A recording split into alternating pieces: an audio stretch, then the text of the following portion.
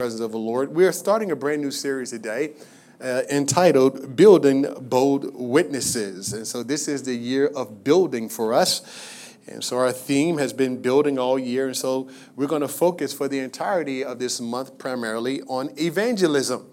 And so this series will focus on the key ingredients that are necessary for effective evangelism. And today, I don't think you can talk about evangelism until you talk about the Holy Spirit, because that's where it all begins and that's where it all starts. So we're going to focus today on the Holy Spirit as it relates to evangelism. And I think this message is going to be very, very practical, but it's also going to help us. I believe that it will help us to understand that it's not incumbent upon us to save anybody. I got to say this, that early in my walk with God and in my young years as a Christian, I had developed a very, very deep conviction that I needed to share my faith. Primarily because of the ministry I was a part of that taught it, and my own personal study. I just developed this very, very deep conviction. I knew the scriptures well. I had a great passion and a great zeal for the things of God and the Word of God, and I understood that part of my responsibility was to get out there and share my faith. And so, even though I had developed an adequate knowledge and a degree of confidence, I oftentimes found little success. I found myself often getting involved in intense debates that led to bitter or cold feelings between the people that I was trying to reach and myself. I discovered that people shunned me and saw me as weird and overbearing. I lacked compassion a lot of times when I was sharing my faith and genuine care, and it showed. I oftentimes felt exhausted. Anybody ever witnessed to somebody, or you talked to somebody for a long time about the Lord, and then after you just felt like you were just exhausted, you just tired, like you just hitting a wall. It's like I just can't get through. And then sometimes, you'll find yourself getting a little bit angry, and then that's a clear indication. I didn't fully understood it then, but that's a clear understanding at that particular moment that you're at a place where God don't necessarily want you to be. Because, see, I function in a way, if I'm honest with myself, I function in a way that suggests that it was my responsibility to save people. I didn't say it, I guess, from a theological standpoint or perspective. I knew never to say that, but there was something inside of me that kind of said, I had to do this. And that's why I got so mad, because people didn't see it the way that I see it and saw it, and people didn't respond to this thing until one day I realized I got a revelation. I had to go through years of opposition and having to learn this, but I learned that when it comes to evangelism, the key to effective evangelism is simply abiding in Him, in Jesus. You remember Jesus said that He's the vine and we're the branches, and He tells us to abide in Him. He said, now, if we abide, then we will bear much fruit. You ever take a look at a tree or a vine and you see a branch that's connected to it? How many know that branch don't look like it's struggling? All the source for that branch is coming from that tree, that vine, all the source. And so it is when it comes to evangelism. Effective evangelism really is all about being sensitive to the Holy Spirit. That's really what it's all about. And I've come to understand, how many have ever got evangelized like this, that you kind of felt like, okay, everybody I see, I'm just going to talk to you about the Lord, everybody.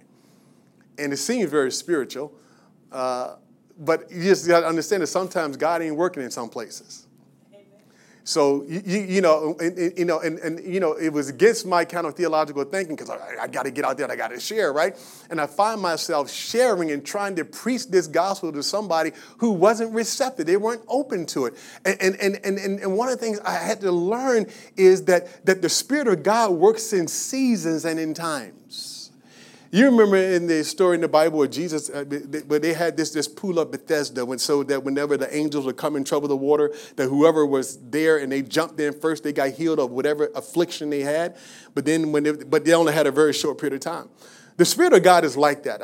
I've come to understand that when it comes to the Holy Spirit, that God works in seasons and He works in times. And if you're not careful, you will miss him and you'll have to catch him on the next round. But how many know God is going to do what God needs to do, even if he have to go through and around you? But I don't know about you, I want to be used of God. And so one of the things I had to learn is that the Holy Spirit, so I had to learn how to move with the Holy Spirit. So this will take some time. This is not something, honestly, that's going to happen overnight. Because learning how to walk and live in the Holy Spirit, how many know is a lifestyle? You just can't turn it on and turn it off. It has to be something that on a regular basis, you're trying to learn how to walk with God. You're relying on him. You're trusting in him. You're communicating in him. And the closer you walk with him, the more you'll begin to hear when the Lord speaks to you. Sometimes I hear people say the Lord spoke to me, and I wonder about what the Lord speak, because there ain't nothing that I'm like, I ain't read nothing like that in the Bible. What Bible are you reading? And so it's all about being led by the Holy Spirit. So we're going to be effective in reaching people, because how many of you believe that reaching people for Jesus is what it's all about? How many of you believe that? That's what this church thing is all about. So if anybody came here this morning, you have a whole different perspective. At the bottom line, the sum total of what ministry is about reaching people for Jesus and exposing them to the reality of the gospel of Christ. And so the Spirit of God must be allowed to lead if there's to be authentic salvation. Let me say that again. The Spirit of God must be allowed to lead if there is to be authentic salvation. I used to have this thing when I was doing door to door in my earlier days and just going out and sharing my faith, that the whole goal was to get people to say the prayer. Y'all know what I'm talking about. You know what the sinner's prayer. The whole goal, man, is to get them. And so you would say the most horrific things, right? To make them afraid, to make them scared, to just get them. I mean, man, all you got to do is say these magic words, and you won't go to hell. Just say this. And it was an amazing thing, because you would get them to say the words, but then you would still see that there was no real change. Because let me tell you something, because the only way a person is going to get saved, y'all still listen to me, say amen. The only way a person is going to get saved, they got to be convicted by the Holy Spirit.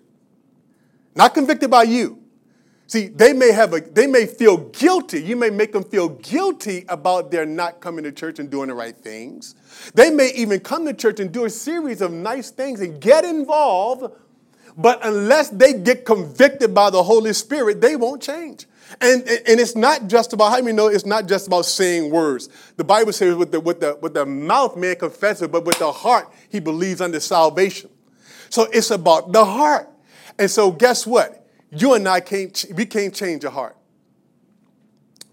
If you don't believe, trust me, I've tried to do that. You can't change people's heart. Only the Holy Spirit can do that. So then, watch this. So the more that we are connected with the Holy Spirit, then we can move with the Spirit. We'll get the kind of results that will be real. Like when Jesus says that those who are mine, no one can pluck them out of my hand. Why? Because they've truly been converted from the inside. So this is a work of the Spirit. It's not a work of human effort. Understand something Jesus said here, and that's going back to our foundational text here this morning in Acts chapter number 1. Jesus says here in verse number 4, he said, in building someone together with them, he commanded them not to depart from Jerusalem, but to wait. Don't go nowhere. Wait. Well, what do I need to wait for? Jesus, I've been with you for 3 years. I've been in ministry. I know the mechanics of how this thing worked. In fact, Jesus, all I need to do is mimic you, and I can get the same results, right? You would think that after several years of ministry and seeing Jesus work and move in the lives of people, that, man, release me. I'm ready to go. But Jesus says, you ain't ready yet. Why would Jesus say that? Why did he say that? Because he said, you got to wait, watch this, until you be filled with power from on high. Watch, he says, for John baptized with water, but you will be baptized with the Holy Spirit not many days from now. So watch. He says, now you will receive power. What do I need this power for? Why do I need power? Because you're talking about witnessing. So in order for you to witness effectively, you need power. And it's not humanistic power. It's not the power that is derived from your own psychological, analytical way of thinking. It has nothing to do with this. This has to do with power that comes from God on high. So he says, here's what you need to do before you take a step. I want y'all to sit down and wait because there's going to be a shift. I'm going to come pour out my spirit. And then when I do that, then and only then now will you be ready to be a witness unto me. Because remember, salvation is all spiritual. Y'all look at the neighbor and say it's all spiritual. It has nothing to do, it has absolutely nothing to do with you other than the fact that God is using you as a conduit. Now, I don't know about you, but when I got that revelation, man, I got some freedom in my soul. Because I realized that, man, my focus is just to stay connected with him. And then I need to hear him when he speaks. And I'm going to show you here in a moment how the Holy Spirit really works in our lives. And I believe that as he worked then, he's still working today. How many of you believe that? How many of you know that he's still the same God today, yesterday? Man, he's not changed. But we can't, but see, and I'm all about strategies, and I think strategies are good and having plans. I think the Bible encourages us to do that. But they are never to take the place of the leading of the Holy Spirit. Because at the end of the day, the Holy Spirit is what's going to open people's hearts. The Holy Spirit is what's going to cause people to say, oh, wait a minute, wow, I need to change. I'm going to show you that here in a moment. He said, now you will be witnesses to me in Judea, Samaria, and to the uttermost parts of the earth. He said, now when the Holy Spirit comes upon you, then you'll be ready to be a witness locally, your Judea. This is our Judea, Samaria, surrounding cities, and then to the uttermost parts of the world. And so Jesus is making a statement here that I believe that wasn't confined to their particular time, but it extends all the way into this generation. It's the same thing. It's the same Holy Spirit that was working then. It's the same Holy Spirit that is working now that's going to empower us to reach not only people in our community, in this nation, but beyond. And so our focus must always be on, Lord, Holy Spirit, move. How many of you ever prayed that? Holy Spirit, move. We need you to move. Holy Spirit, speak. Give me a sense of direction. Help me to understand this. And so as the disciples then, watch. So they're sitting there. They've been told to wait. They're in the upper room. Their life is hanging in the balance because in those days, it's not like it is in this country right now because we're a free nation, praise God. But in those days, if they were to dare come out and start talking about the Lord, man, and they didn't have the protection of the Lord, those disciples were going to get killed. And if they were in our time, I'll put it to you so you can understand it. They'd have got shot. Somebody would have shot them. Their life was hanging in the balance. But if they came out in those streets and they started wanting to talk about Jesus, I mean, they had people just waiting on them. And that's why the Lord said, you got to wait. Don't do anything. How many know we don't learn to listen to the Lord the way we should? We can end up dead. God, how many know he'll protect you? He'll watch over you. He'll lead your steps. He'll guide you if we're listening to him. So all of a sudden, the Holy Spirit now, think about it. So the Holy Spirit falls on them. And then the Bible says in Acts chapter 2, verses 1 and 4, it says, when the day of Pentecost had fully come, that they were with one accord in one place, and suddenly there came a sound from heaven. This is Acts chapter 2, verses 1 down to verse number 4. A sound of a mighty rushing wind, and it filled the whole house where they were sitting. And then there appeared to them divided tongues as of fire, and sat upon each of them. And they were filled with the Holy Spirit, and began to speak with other tongues as the Spirit gave them utterance. So we understand that the Holy Spirit, at this particular moment, this was the first time that the Holy Spirit had really descended upon man. Because Jesus had just ascended. So now the Holy Spirit has come right after Jesus ascended into heaven. And he came in a very dramatic way. Now, it is not to say that just because the Holy Spirit didn't fall on you and you were like at home or whatever in your room and then the tongues of fire came down. It doesn't mean that, man, unless that happens, you don't have the Spirit. No, all this is saying is this is how God did it here in this one moment. This is how the Holy Spirit was introduced. But I can go in several different directions with this, but I want to stay on this particular track.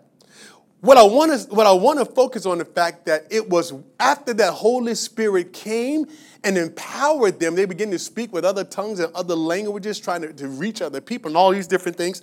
What I want you to understand is it was at that moment that there was a shift in the disciples. Many of them were fearful. Many of them was afraid. all of a sudden, the Holy Spirit now comes. Now we get it. This is what Jesus was talking about. He said we needed to wait. But the Holy Spirit now the Holy Spirit has come. All of a sudden, there's this synergy, this energy that comes as a result of them waiting. How many know there's a benefit on waiting on God? Amen. So as they waited, then all of a sudden they get this power. Peter steps out and he begins to preach the gospel. And he preaches in such a way, hear this, that 3,000 people get saved. Authentic salvation. Now, I don't know, but have there been too many places where somebody preached and 3,000 people at once got saved? How many know? I would say that's a good day from a spiritual standpoint. But the point is that it did not happen, watch this, until the Holy Spirit came, thus signaling to all of us that if we want to be able to reach people, it has to come from the power of the Holy Spirit. That's the only way it's going to happen. It's not going to happen any other way. That's the pattern, and the pattern must be maintained by the church on today. And so Jesus himself, think about his own ministry. Before Jesus formally started his ministry, up until that point, think about Jesus. He was growing, he was impacting people, no doubt. But boy, right at the beginning of his ministry, you remember when Jesus got empowered by the Holy Spirit? Let me show you something here in John chapter 1, verse 32 and 33. So I'm going to show you how even the Holy Spirit was working through Jesus. And John bore witness saying, watch this, I saw the Spirit descending from heaven like a dove, and he remained upon him, and I did not know him. But he who sent me to baptize with water and said to me, upon whom you see the Spirit, everybody say the Spirit descending and remaining on him, this is who baptized with the Holy Spirit. So we see Jesus, who's been empowered, the Spirit of God is descending on him, and then Jesus, because all authority has been given unto him, then he releases that power to you and I today. That same power, that same anointing. And the Bible says in Acts 10:38, how God anointed Jesus of Nazareth, watch this, with the Holy Spirit and with what? Come on. Are y'all paying? Y'all listen? See, how God anointed Jesus with the Holy Spirit and with what? Power. There it is right there. And he went about doing good, healing all who were oppressed by the devil, for God was with them. Why? Because the Holy Spirit was the seal. It was the deal breaker. And so every miracle, everything that Jesus did as he touched the lives of people, he did it because he was anointed through the Holy Spirit. And how many know that if we're going to do it, we got to do it the same way? That's why Jesus said it's simple. Jesus said, look, it's expedient for you that I go away, because when I go away, I'm going to send this Spirit to you. And then from a long-term standpoint, you'll be able to touch many, many more people from a longevity standpoint, because I'm going to the Father and I'm releasing the Spirit through you to bring about the harvest that God wants to bring about. And so this is something that is a pattern that we must lay hold to. So Jesus' ministry was a ministry that was energized by the Holy Spirit. Now, I want to go to something here. I alluded to this earlier because I really wanted to drive this point home, because I think it's so important. I said to you earlier that it's not up to us to convict, because there used to be sometime for my own personal life that I would feel bad sometimes if people didn't get saved. Family member, friends, if I was, because I just felt like, like, hey, man, I'm pouring out my heart and they didn't get right. And sometimes I kind of wore that, like, man, that's, I didn't say something right. I didn't do something right. How many know that God can take your fumbling words, your bumbling words, that he can take the weak things of the world to confound the wise? You don't have to listen. You don't have to be the most articulate, the most bright. Listen, all you have to do is have a good heart and love God with all of it. And God will take your brokenness, whatever you got, and God will use it. That's just what he does. So that nobody can go. So this doesn't take a person that got a G. Look, you can have a GED. No, you can be special ED, or you can have whatever the case. You can be a PhD. It doesn't matter. God will take you and he will empower you with the Holy Spirit, and he will cause you to do stuff that's outside of your power, because it's not about your power. It never will be, because you don't have it.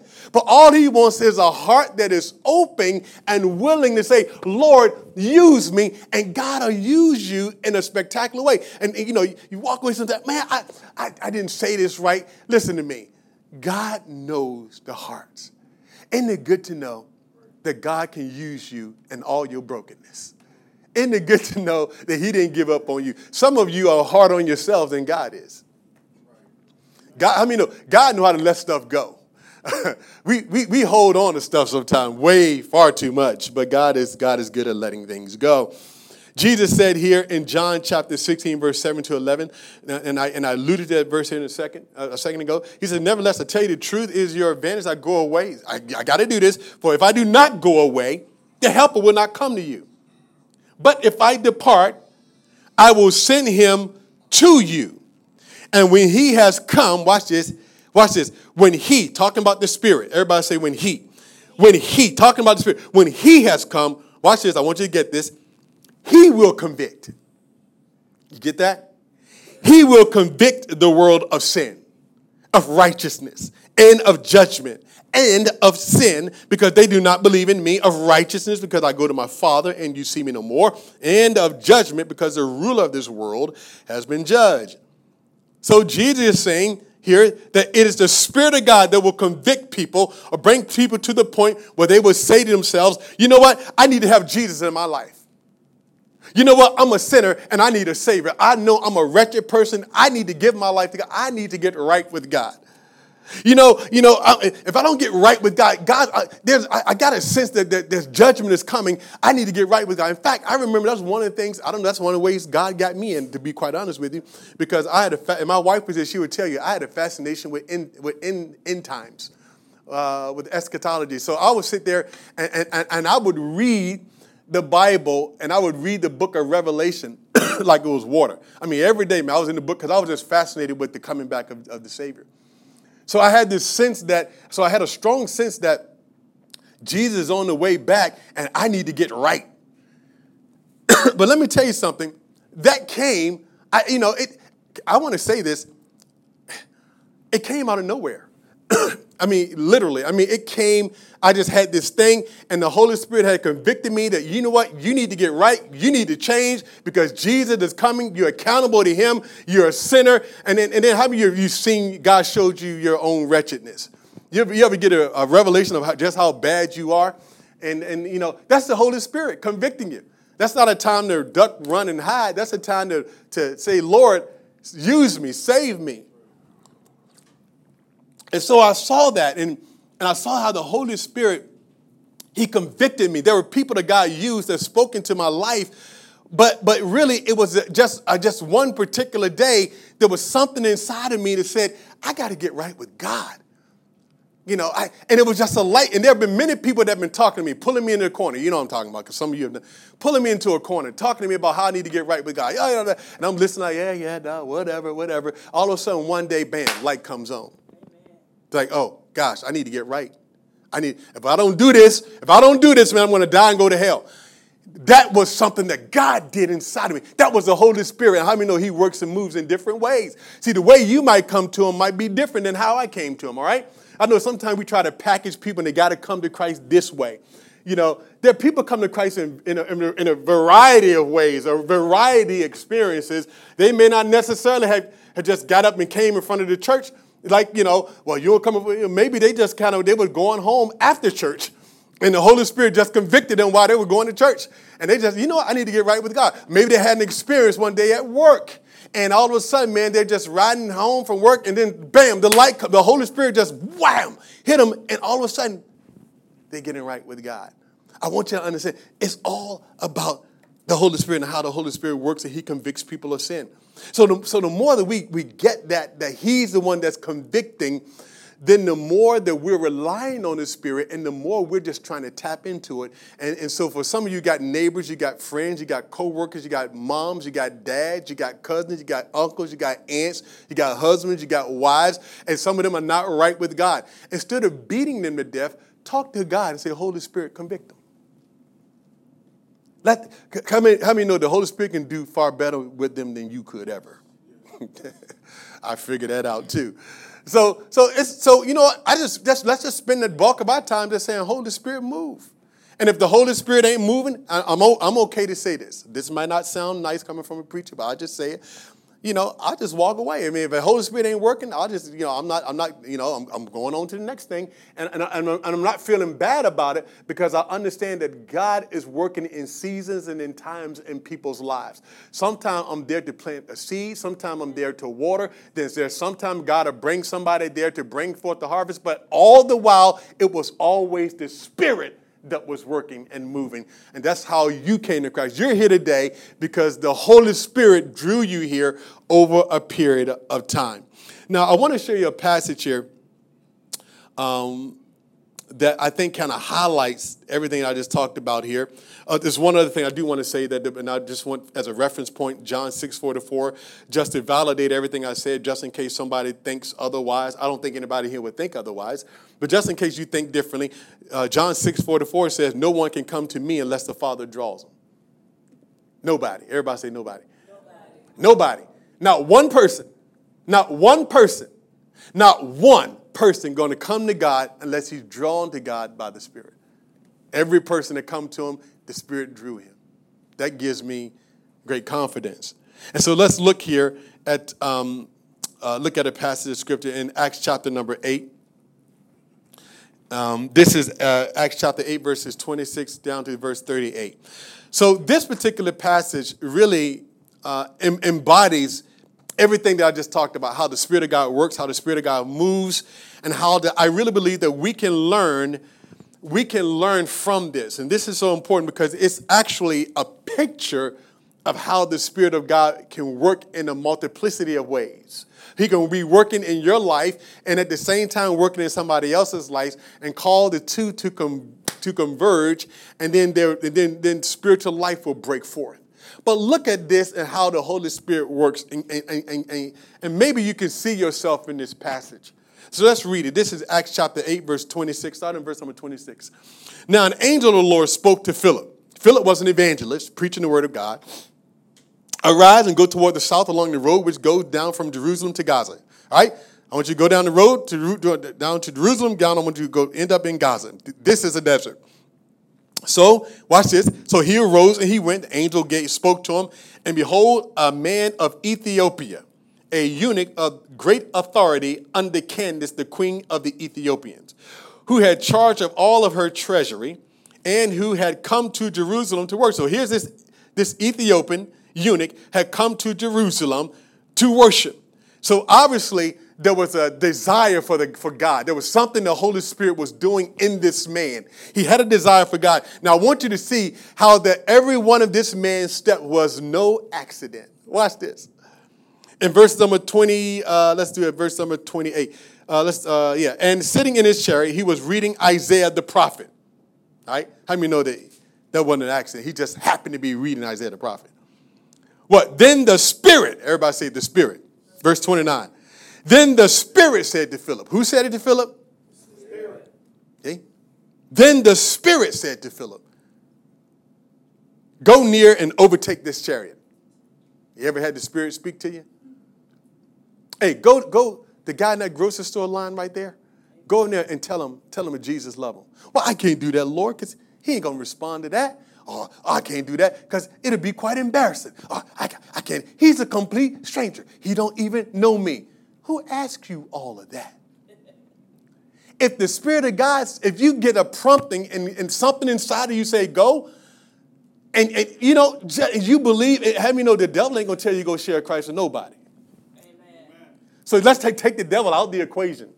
The worst thing that happened is you just got it wrong. And that, that's the absolute worst. But you can't go wrong by telling somebody that Jesus loves them, right? Amen. So watch it. So the Spirit said, go hook up with that chariot. There's no evidence in this particular passage, watch this, that Philip knew who this man was. He had no prior relationship with him. Complete stranger. But how many know that when the Spirit is where he ain't no stranger to the Spirit? You see, he's not a stranger to the Spirit. They never met. Never met. And all of a sudden, go in there, go join yourself, go get a ride, go jump in there. It's like somebody stop at the red light. Yeah, hey, can I get a ride? Can I get a ride? I mean, who are you? Go ahead, go, just go do it. Now watch what happens here. He says, now, verse 29, he says, the Spirit said to Philip, go near and overtake the chariot. So Philip ran. How many know that that's obedience, right? Philip ain't even debated. He didn't take this time and go like, well, wait a minute. See, some of us, we're too worried about people rejecting us. We're too self-aware. Y'all follow what I'm saying? We're too afraid. How many know the Spirit of God knows the heart of every person. And God knows that every person, you don't know. So you don't know what God is doing. I wonder how many opportunities have passed us by because we want to sit there and we want to debate it. I wonder. Philip ran to him and he heard him reading Isaiah the prophet. He said, hey, do you understand what you're reading? He just happened to be reading Isaiah the prophet, right? And he said, and here's what the eunuch said. How can I, unless someone guides me? Man, I've been trying to figure this passage out, man. I've been trying to figure this thing out for weeks. I've been praying to ask the Lord, what does this mean? And he asked Philip to come up and sit with him. Philip, hey, jumped up on the thing, come to the chariot, say, hey, come on up here, boys. Come on, sit down and talk to me. Give me some education. Help me to figure this thing out. The place in the scripture which he read was this. He was led as a sheep to the slaughter, and as a lamb before its shearer is silent. So he opened not his mouth. In his humiliation, his justice was taken away, and who would declare his generation, for his life is taken from the earth. And so the eunuch asked a question and answered Philip and said, Philip, I'm asking you, of whom does the prophet say this about? Is it of himself, or is it of some other man? Can you help me? Because this is baffling to me. Is this a prophetic thing, or what is going on here? Then Philip opened his mouth, watch this, and beginning at this scripture, in other words, he met him right where he was. See, we got to learn how to meet people where they at. We try to take people sometimes to a destination before we first meet them where they at. See, I can't take you on a destination until I first come pick you. Y'all, you with me? Amen. I can't take you to your destination until I first pick you up, right?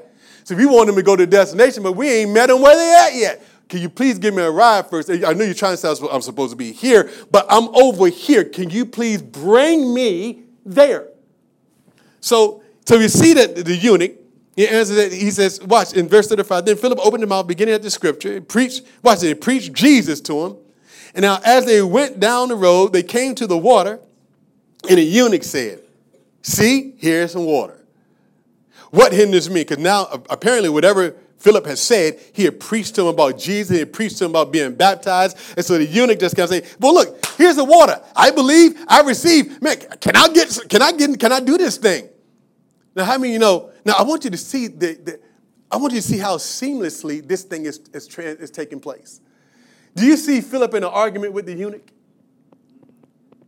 Philip don't have the eunuch up against the wall telling him how he need to get right with God. You better get right with God, or you're going to burn, baby, burn in hell. You're going to roast. If you don't give your life, you're going to roast, you're going to burn. You don't see any of that. What you see is that Philip was moving with the what? The Spirit of God. And God led him there, and it was so easy because you don't even see Philip working much of a sweat at all. Here's what I understand. When you're flowing with the Spirit, you ain't working on much. The Holy Spirit is doing the work. You just long for the ride. You're just saying, Lord, come on, use me. And that's all Philip did. Philip just allowed, and then Philip said, and the eunuch was the one who said, Philip didn't say to him, hey, I'm ready to baptize you right now. The eunuch was the one that said, hey, I'm ready. What's hindering me? Can I do this? In other words, there was an authentic change that happened inside of him, and he was ready to be transformed, to be changed.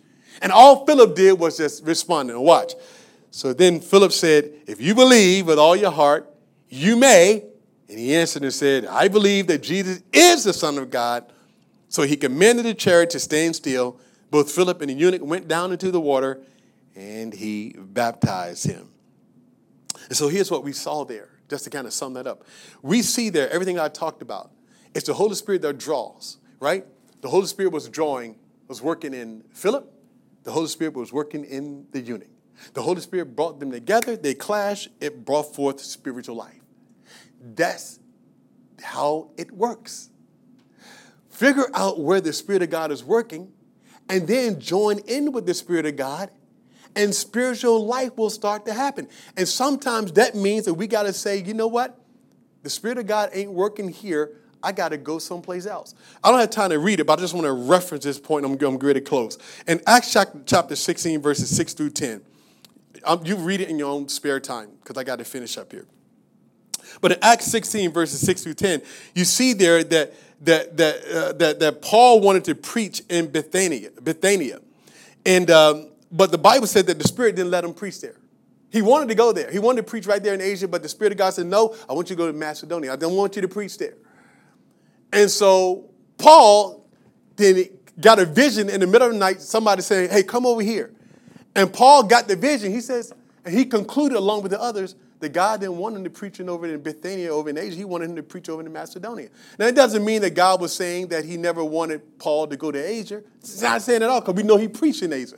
So it's not saying at all. What it meant is that at that particular moment, the Spirit of God ain't working right there, right now. In that situation, I need you to move over here.